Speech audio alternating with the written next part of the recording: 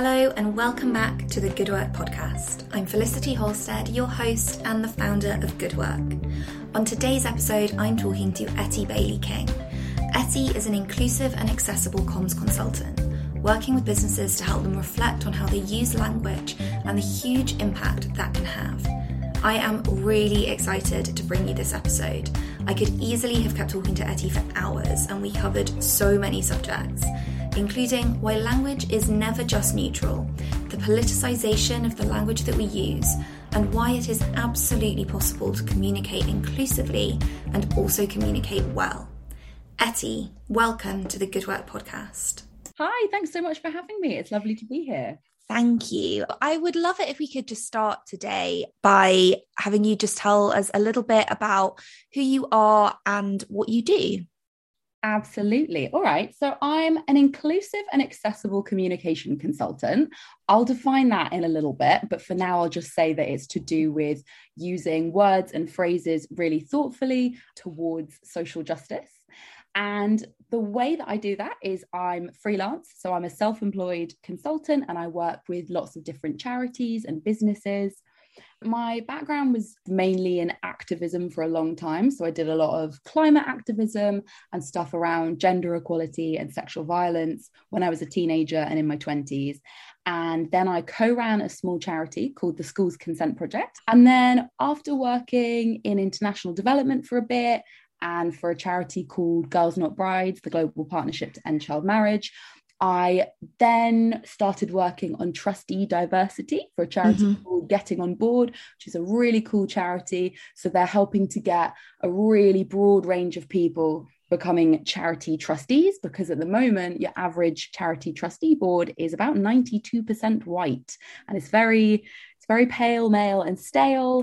And there are all kinds of problems with that. And so, yeah, that was really wonderful working with them. I was doing communications for them, helping to reach a wider audience of people.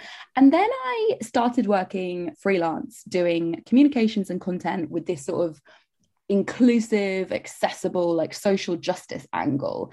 And I think a lot of people don't realize that you can just go freelance relatively early in your career, and that I wasn't going freelance as someone with decades of expertise. I went freelance because I didn't know anyone else that was doing what I was doing. And I felt there was this enormous need. I would work with clients and they might, for example, be using really gendered language in their job descriptions.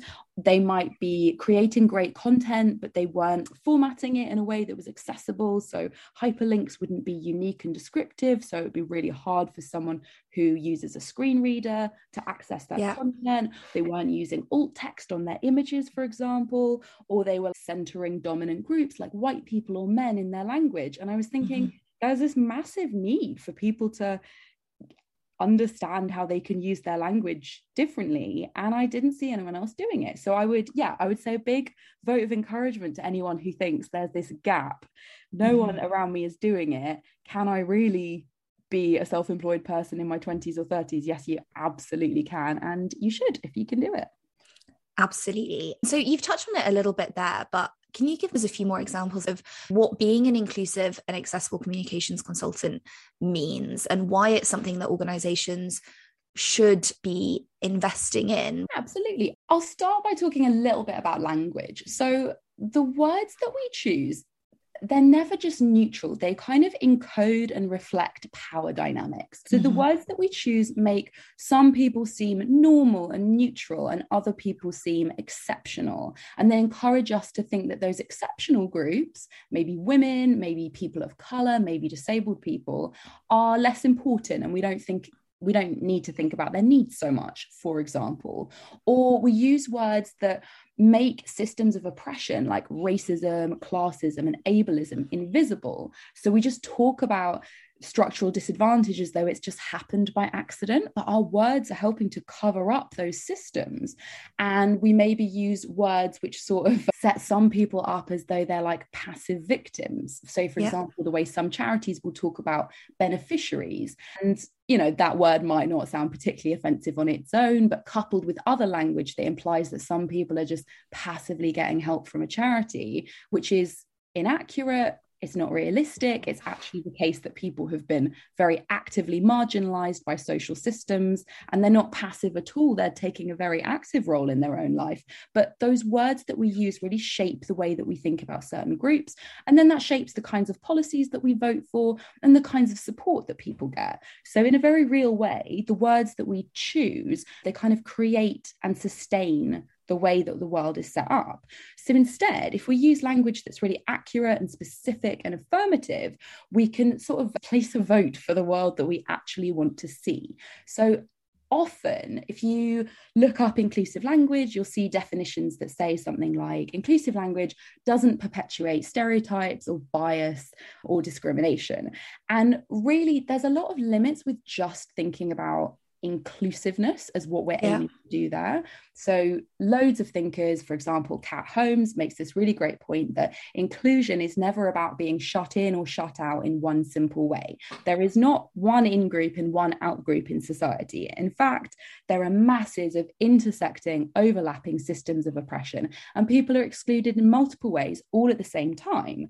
And because society isn't a club that you can be in or out of, we actually need to work even harder. So we shouldn't try and be inclusive with our language. We should really try and be anti-oppressive. And by that we mean noticing these systems of oppression, racism, sexism, classism, ableism, heterosexism, and so on, calling to attention that they're there, questioning their role, dismantling them, and then showing alternatives. So I guess that's all quite an elaborate way of saying that what we're doing here is just using language to correctly name what's going on in society and give people the status, the dignity, the respect that they deserve. And then accessibility, much easier to understand. So a lot of us are familiar with the idea of accessibility, like on a website, it's about making your content more accessible to disabled people so that it's easy for somebody who's blind or deaf or who uses keyboard controls to access a website. But more broadly, when you make your content accessible, you're just making it better for everyone. You're just making it more flexible and easy to relate to. So there's a very real sense in which inclusion is for everyone and accessibility is for everyone.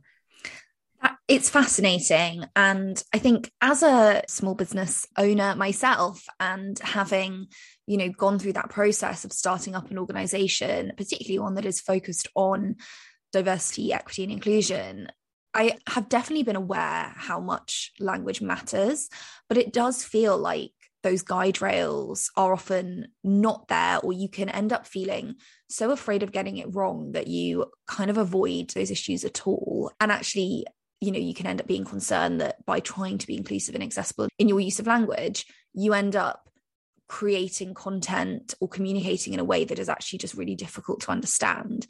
What would you say to people like me who have those concerns around whether inclusive and accessible language can actually still be good language?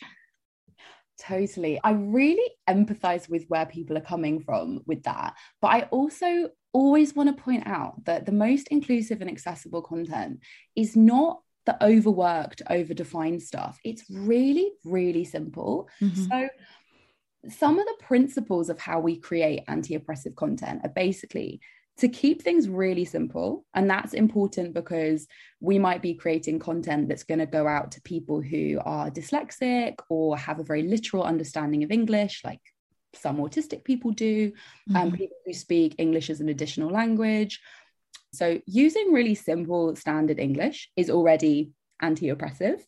Not overthinking it and just keeping it simple is really important, because that gets away from some of the weird euphemisms that we get into. We find ourselves tangled up. You read people like, people who are experiencing the specific situation of living in poverty. And it's kind of like, you can just say that they're living in poverty. That's, not a dirty word. Disabled is not a dirty word. You don't have to use these strange euphemisms like saying special needs, for example. If we just recognize that people are people, they exist in lots of different situations. Where people are marginalized, it's not their fault. It's because of systems that have been set up to marginalize them. And if we just point that out and just clearly name it, then we're well on the way to being anti-oppressive. There's also just this sense that I really believe that anti-oppressive language is just better language, because it tends to create more spaces for people to exist within it. So really gender binary language, like saying ladies and gentlemen, for example, can be really harmful because lots of people don't identify as a man or as a woman. They might identify as non-binary, for example. And if you just use language that is like very broad and open, and we just talk about people, colleagues, folks, everyone, it doesn't need to be really complex. It just creates that space that lots of people can imagine themselves into that. And I think there's another point here, which is that a lot of the time we've inherited these words that reflect the way our society looks. So if I just say, I met a person the other day, in most cases, the person you will picture will often be a white middle-class man. That's some research that was done by a professor called Scott Kiesling. And if we don't mark an individual, that's kind of where our brain goes, because that's who we think is the default standard human. And we live in a society that is broadly built for that kind of human, and everyone else is seen as a bit exceptional. But if you get into the habit of just marking difference and remembering to mention someone's race, not only when they're non-white, but also when they are white, and we remember to talk about men as having a gender and not just everyone else having gender, and men as like being somehow, again, that normal human. It sounds like a really simple change, and it is. It's easy to do, but you're disrupting so many complex social systems there. So I would really encourage people to literally just practice like decentering what's normal and just catch yourself.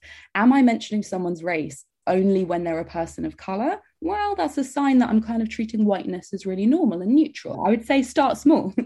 Absolutely. And I think there's also a concern sometimes that the last thing any of us want to do is alienate people with the language that we use. But language has become very politicized in many ways. For example, there are those who would consider you saying pregnant people as opposed to women to be really offensive and almost like an act of communication violence against women. And that's a really difficult kind of path to tread, particularly when you're working in a space where making choices around those types of language is really important. What advice would you give for people who have concerns about the politicization of inclusive language? I would say we need to think really hard about who is harmed in a scenario. And yes, I often get criticized by people who call me gender ideological, which is what people say when they don't like you being trans inclusive. And I think we just need to think about who's actually harmed. Right now, trans people are harmed by the fact that there isn't really good, really trans inclusive health guidance out there. Like the NHS massively delayed really important healthcare guidance for all kinds of gender diverse people who might be starting a family, for example. And that is real harm. And I'm a lot more concerned about that than someone who feels like they just privately disagree with those specific words. I would say you may not like the word pregnant person and you don't need to like it, but it's about looking to who will be genuinely disadvantaged if we don't do that. And I think we can also just call on some other really simple principles. So we can think about accuracy. So a lot of the time, it's just more accurate to call it, for example, male violence against women and girls, because overwhelmingly it is perpetrated by men. In very small cases, it's not, and you might offend some men if you say that. But broadly speaking, you're just reflecting reality, and it's important that we reflect that. Otherwise, we invisibilize men, we make it look like it happens accidentally, like it's the weather or something.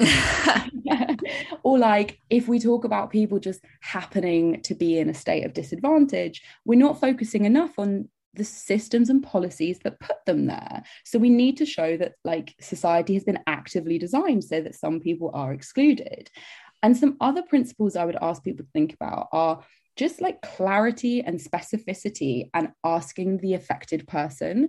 So on clarity, I mean avoiding euphemism and sort of weird, awkward workarounds that imply that there's something shameful about somebody's disability or difference.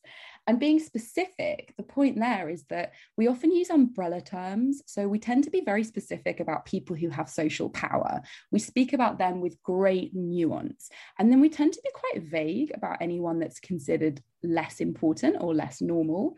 So if you catch yourself using a really broad umbrella term like LGBTQIA+, and actually you are talking about one specific group, maybe you're actually talking about asexual people, then resist the urge to use the umbrella term, because the umbrella term is going to obscure all these different identities and make them seem like they're one. So just getting really specific. And then lastly, being informed by how people want to be talked about. So in the UK, the vast majority of autistic people prefer identity first language, like autistic person, rather than person first language, which would be a person with autism. And that can feel really uncomfortable if you're not familiar with it. You can be like, oh, should I be saying they're autistic or should I be saying person with autism?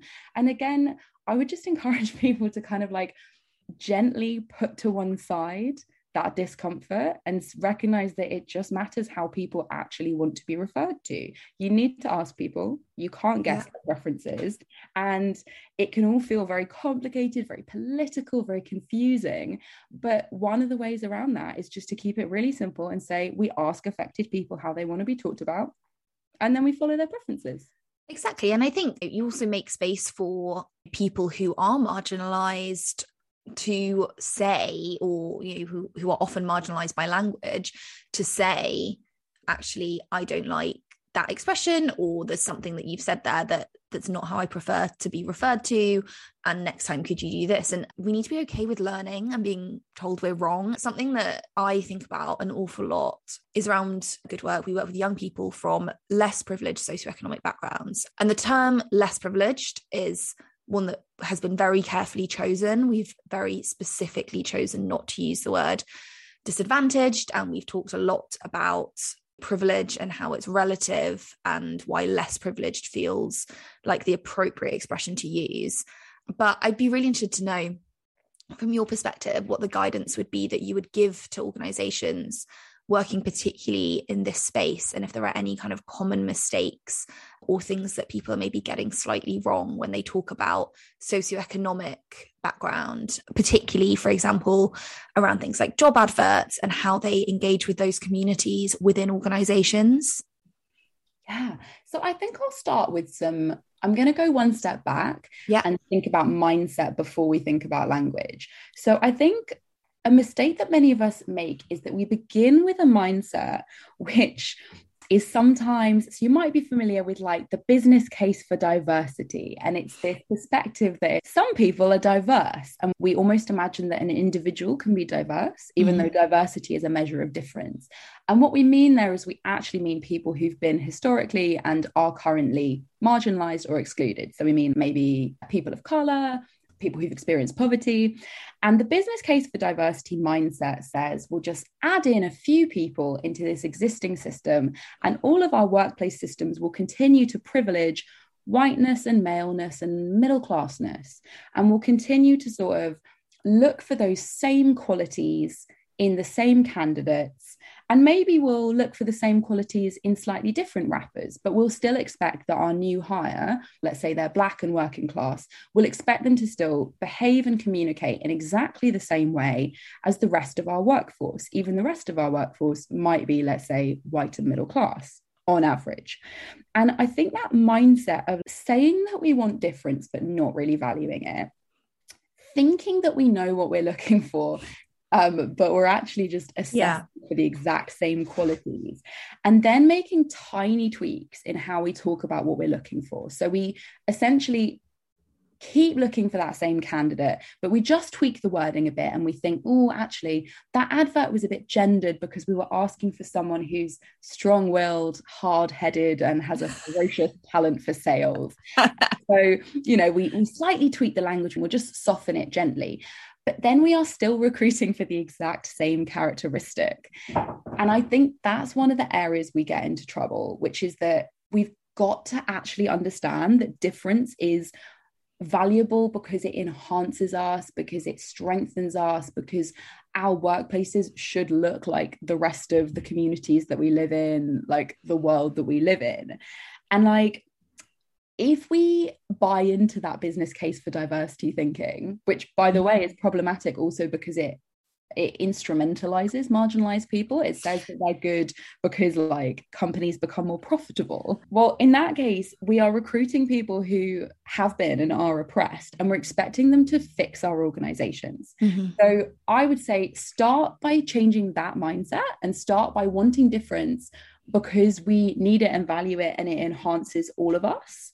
And then when you get into the language, I would say be specific, be clear, be affirmative, really name those systems of oppression. So let's not fall into euphemisms or coded language. I worked with a client recently who kept talking about inner city candidates. Do you mean people of color? That's incredibly racially coded. Just say what you mean. I think to sum up, I would say shift that mindset so you're doing it for the right reasons. You're not doing it for PR. You're not trying to look progressive. You just value and celebrate difference, and that means you're actually happy when new candidates genuinely speak and think in a different way and will challenge you and are going to shake things up. And then use language that talks honestly and openly about all the different identities that are now at play in your community. Oh gosh, my mind is buzzing. There are so many things that have come up for me there. I started my career in a very male-dominated space, and it was a space where I very much felt like a minority, kind of for the first time in my life, because I'm otherwise a middle-class white woman, and therefore I'm generally not particularly marginalized. It was that expectation that the way to succeed was to adapt, and that also we would be responsible to push forward a lot of that work that needed to be done around making sure that we were being treated equally and being treated in an inclusive way. When you look back now, it's kind of astonishing to me that we didn't throw our toys out with the pram more than we did. And it often felt like we were being so fundamentally disruptive by even saying, we don't really feel like we're being treated fairly here all of the time, when actually we were the people with the least power in that environment. And that is so much about, you know, what Good Work is trying to do. And what I say to the organizations that we work with is, this is not about finding underrepresented candidates and making them fit into your organization. It is about building an organization that actually reflects the world that we live in, and making space for people to turn up and be themselves. And it's a long journey, but it's such a rewarding one when you start to see some of those changes shifting. Sorry, this has turned into therapy for Felicity. But it's just so interesting because, you know, my own experiences there were not that long ago, and I am not someone who really considers myself to be in any way underprivileged. So I think when people say, haven't we had enough of this inclusion and diversity stuff, I just want to say, no, we're nowhere near. And I think there's a couple of things I really want to respond to there. So firstly, that danger of like recruiting marginalized people to do their own anti-oppression, to be like, hello, please don't oppress me, is absurd, and we continue to do it. And I think it's often bound up in this language of representation. So like we need to create representative workforces, and whilst representation is incredibly important and our teams should be racially diverse and they should be like class and gender and all of these other factors diverse because that matters, it's not nearly enough if the teams are just representative. And what we should be trying to create is actually not teams that look like our society, because our society is a racial hierarchy in which working class people and people of color are systematically oppressed, and a very small elite is systematically privileged because the way that they speak is considered powerful and worthy of respect and so on. I'm not going to get too Marxist here, but I would just say like, if we need to go beyond wanting to create a microcosm of society outside. Society outside is also broken. And so if we can create genuinely anti-oppressive workplaces, they will look like nothing we've ever seen before. And we should celebrate that. we should want to work in places that look strange and unfamiliar and that we don't even know how to understand them, because that will mean that they are spaces of justice. And just one little example of that, you know how people often talk about like, oh, your autism is your superpower, or your ADHD is your like, you know, it's this fetishization of difference. And it's saying we will tolerate your difference because we can basically make sense of it under capitalism, because we assume that you're hyper productive or you're hyper creative or something else that's useful to us. And actually, radical inclusion would kind of look like saying, we welcome you. Maybe you're a lot less productive than your co-workers. That's completely fine. We're not interested in welcoming you into our workforce because of what you will add to the bottom line. We are looking at the way that you will enrich our community.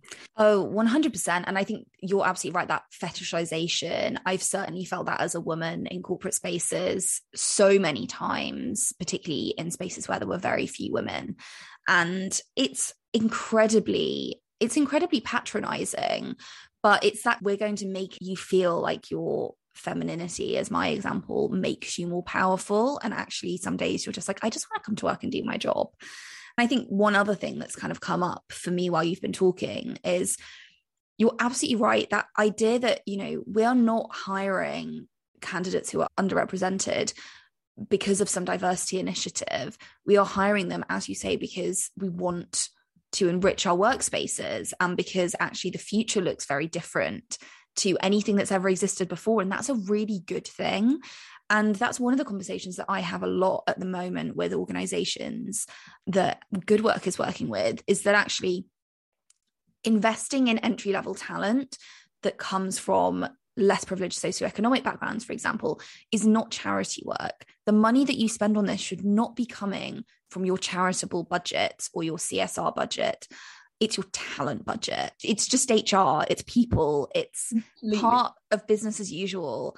And I don't want to shut organizations down and say, well, I'm not going to work with you then. However, it's one of my real bugbears, because actually if something is feeding into your talent pipeline and the future of your workforce, that is not charity work. And it is fundamentally offensive to suggest that it is. Completely. What a way to signal that some people are valued because of the way that they might look in a workplace versus what they might contribute. And I just think, ultimately that mindset will never get us to liberation. But I completely get that you need to work with some people where they are while simultaneously signaling where we need to get to. What I often think about, we're all part of systems of oppression. And that's obviously not my thinking. That's the work of countless theorists. But the broader point is, like, because we're all part of these systems of oppression, inevitably we take part in them and we replicate them. And no one is free from that. And even we often think that highly oppressed people are like saints or heroes, but actually you can be a person of color and you can absolutely replicate racism. And it's not just possible, but likely that we will be doing things that are harmful in some ways. And I think what tends to be helpful is not to kind of like panic and think, oh, we're all doomed, because sometimes we still say sexist and ableist and classist things, and therefore that means that change is impossible. No, it just means recognizing like we're all human, we make mistakes. The interesting part is how we try and rectify the mistakes. So can you notice the part that you played in something oppressive? Can you then just like be accountable for it? Can you apologize where necessary and keep it simple and not like center yourself with some over the top absurd apology, but just be like, oh, I see I've done harm. Sorry about that. I'm now going to work on that in a different way. And can you make sure that you're not taking up space that should really be filled by someone else? As a white middle-class woman and a cis woman, I often get invited into spaces where I just literally shouldn't be. And I have to reply. Like, I often get asked to do anti-racism work. And my website very clearly states, I do not do anti-racism work. I will talk about racism as it intersects with classism and ableism and so on. And I, will put out information about the fact that it exists, but I'm not unique in doing that. And yet people love to hear about racism from white people because somehow that's easier for them to take. So I think if we can just practice, like, make sure that you are just pointing to the actual experts. And I will say, please check out the work of this amazing anti-racism expert. He's a Black woman who's been doing this for 40 years. Definitely don't ask me because I don't know about it.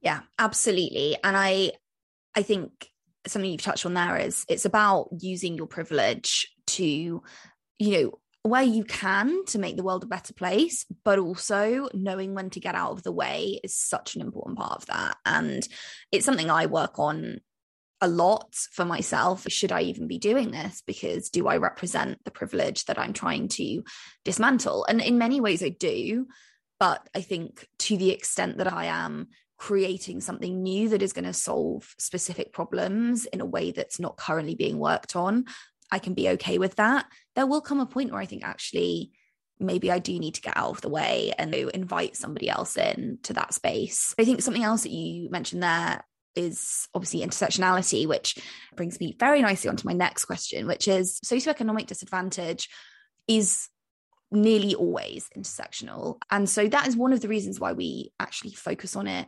as Good Work, because it cuts across society in every possible way. And it's a really good way of capturing people who are being oppressed in multiple ways or marginalized in multiple ways. How can we acknowledge the importance of that in an authentic way? And how can we make sure that when we're talking about, people who are experiencing kind of multiple forms of oppression, that we're not being very kind of siloed in how we look at that? I do think we have to confront it, talk about it, name it. And we need to not hide behind labels that make us feel safe and comfortable, because they don't get too close to the truth. An example might be, so in the charity sector, we often say that some groups are hard to reach. Yeah. And my view, and the view of loads of people, is that label really blames people for having been marginalized. It's like their phones are turned off or something. Yeah. And it's not like, okay, actually what we're talking about is the product of decades of systemic exclusion. And instead we can say like actively marginalized, or we can say like seldom heard, often ignored is a way more accurate way of talking about a lot of these groups. So like sex workers are often considered hard to reach. And I would say, well, in many cases, we know exactly where they are. We can reach them. We're just choosing not to. Or there's this language around like, give groups that don't have a voice a voice. And these people have always had a voice. They are just literally not being listened to. So I think, or lastly, maybe the way that we often talk about diversity, and we just mean anti-racism, or we mean anti-classism and anti-ableism. And if we would just really name what we're talking about, we would be going some way towards acknowledging this, multiple disadvantage, or whatever you want to call it, in an authentic way, because that is what it is. So I think there's an element of not overthinking it and naming it as we see it. I think for me, there's something about reflecting on your own privilege and trying to always keep that in mind. So I remember being in a session which a senior member of staff very kindly gave to some junior members of staff in one of my old jobs. And that member of staff was like generously sharing their expertise about how to network. And the problem is that person had all manner of privilege that they didn't realize they had. And they were saying, oh, just email someone and ask for a meeting. People always want to meet with me. And it's like, yes, well, if I was rich and famous, I imagine lots of people would also want to meet with me. But that's not the way that I move through the world. Or we can look at the way that, like the concept of radical candor at work, really popular theory a few years ago. It's this idea that you're just very honest with people in like a loving way. And it basically doesn't work for groups like Black women, who will be accused of being angry Black women, or will have these harmful stereotypes thrown at them if they try to be honest and direct. So I think always trying to think about that bigger context in which our advice or our guidance will be received, and keeping that in mind. So if you're giving someone instructions on how to present at a conference, then think about it and be like, well, maybe the way that I move around the stage is going to be completely different from how they might move around because of a disability they have, for example.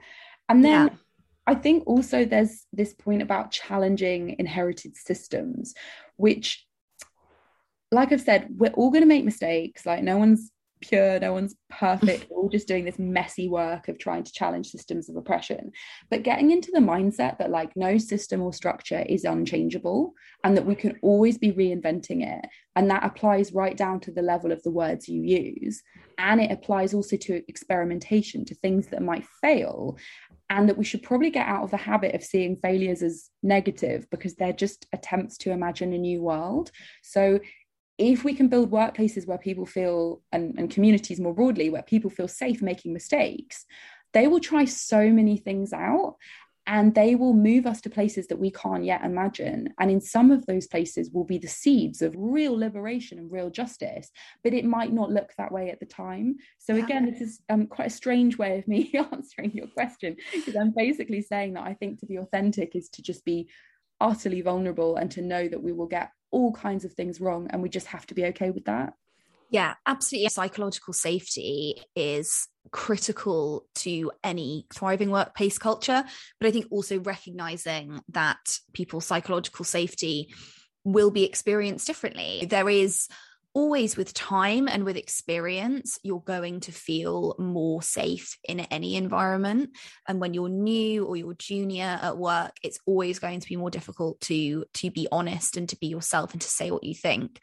I think you often see with leaders this kind of fear of saying what they think because they're concerned that their privilege is going to be held against them. And we see that in so many leaders in the way that they've responded to big societal challenges over the last few years. I think back to the murder of Sarah Everard last year and how organisations responded to that and how organisations have responded to Black Lives Matter as well. And that actually fear preventing people from speaking would cause more problems than probably any misstep you could have made when speaking. And is that something that you find with leaders to be a challenge in the work that you do? This fear of making mistakes, I think we don't focus enough on the harm that is done by the things that we don't do. You're so afraid to talk about racism that you just stay completely silent on it, while racism is killing countless people. Or you are so afraid to misgender someone that you end up, I don't know, maybe literally not talking to someone at a networking event because you look at them and you realize you can't guess their gender from looking at them. Side note, you can't do that with anyone. And then you end up kind of shutting yourself down and failing to connect with and learn from that person. And I think that happens at an interpersonal level all the way up to when leaders are at the helm of massive organizations.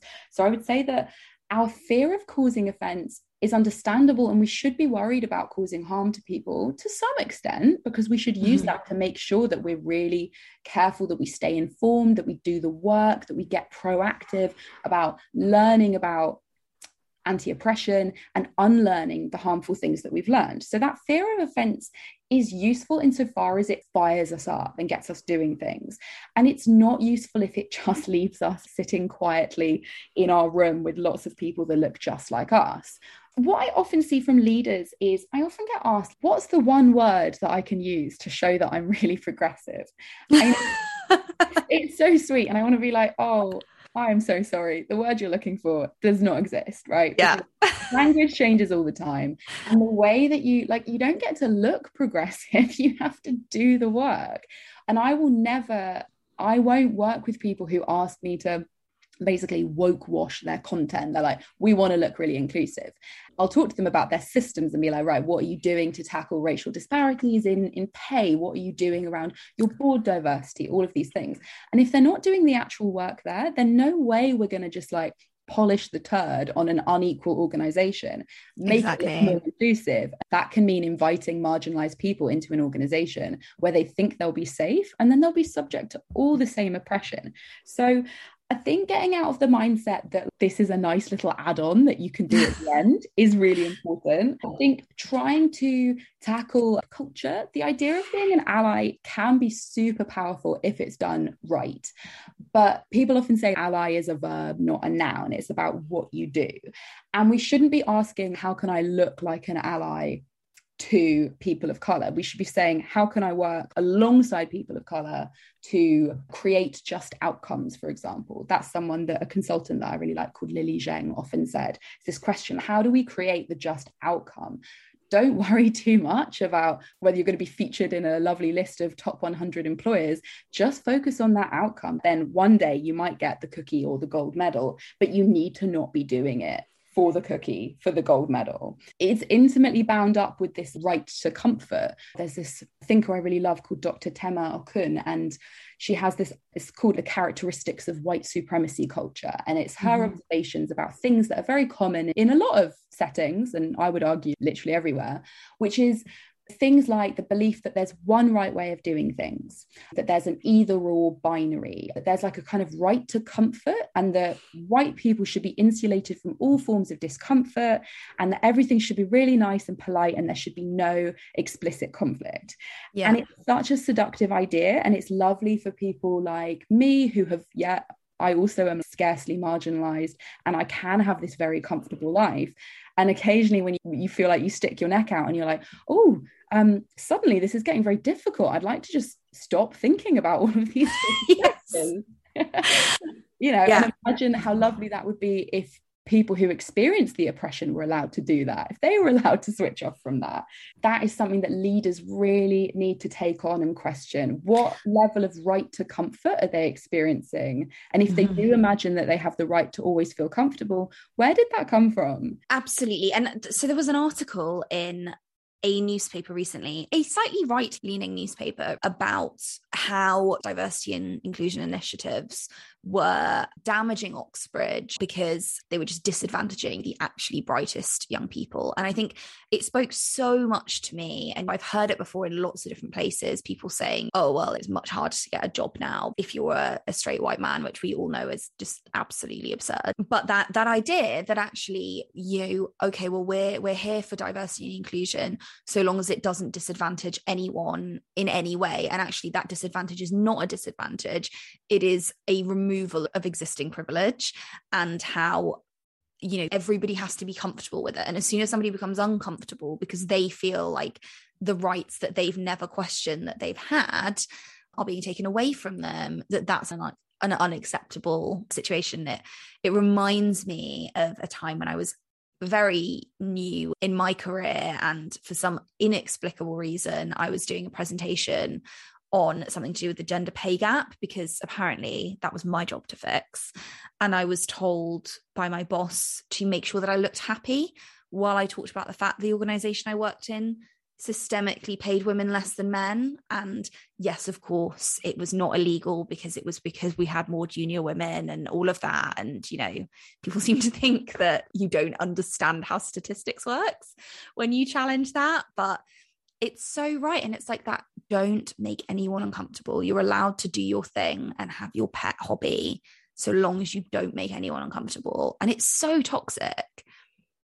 Yeah, and it reminds me, that word pet hobby, of this concept we call going from pet to threat, whereby particularly by Black women of colour in a workforce, they'll be welcomed in and celebrated, and everyone's like, oh wow, we love this new recruit, they're different and they bring these wonderful new ideas. And then the moment that, actual challenge starts to emerge, because you've hired someone who is bold and can say what they see and is critical of injustice, then they become seen as a threat. And then there's this pipeline of pushing candidates like that out of workforces.